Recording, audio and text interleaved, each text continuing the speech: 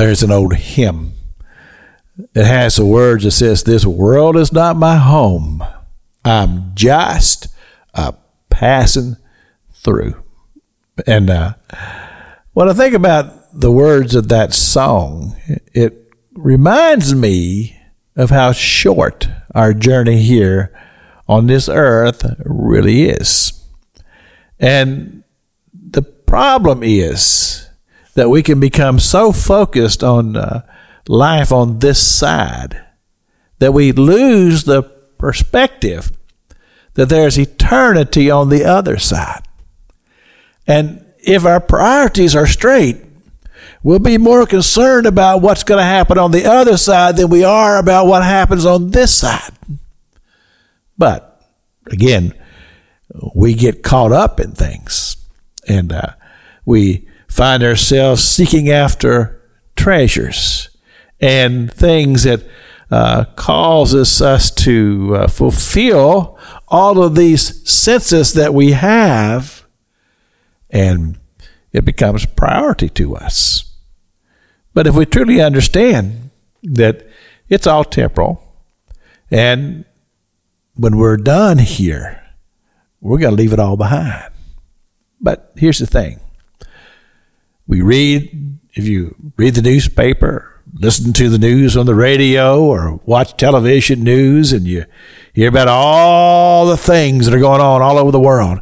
Scripture talks about this. Says there's going to be wars and rumors of wars and all kinds of devastation in all kinds of places.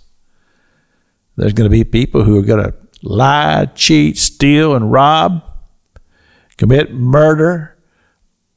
That's all a part, unfortunately, of this existence that we have here on this side. And people get so caught up in obtaining things here that that's the priority of their life, with no regard to anything that might have spiritual inclinations or eternal inclinations. It's all about the here and now. It's all about today.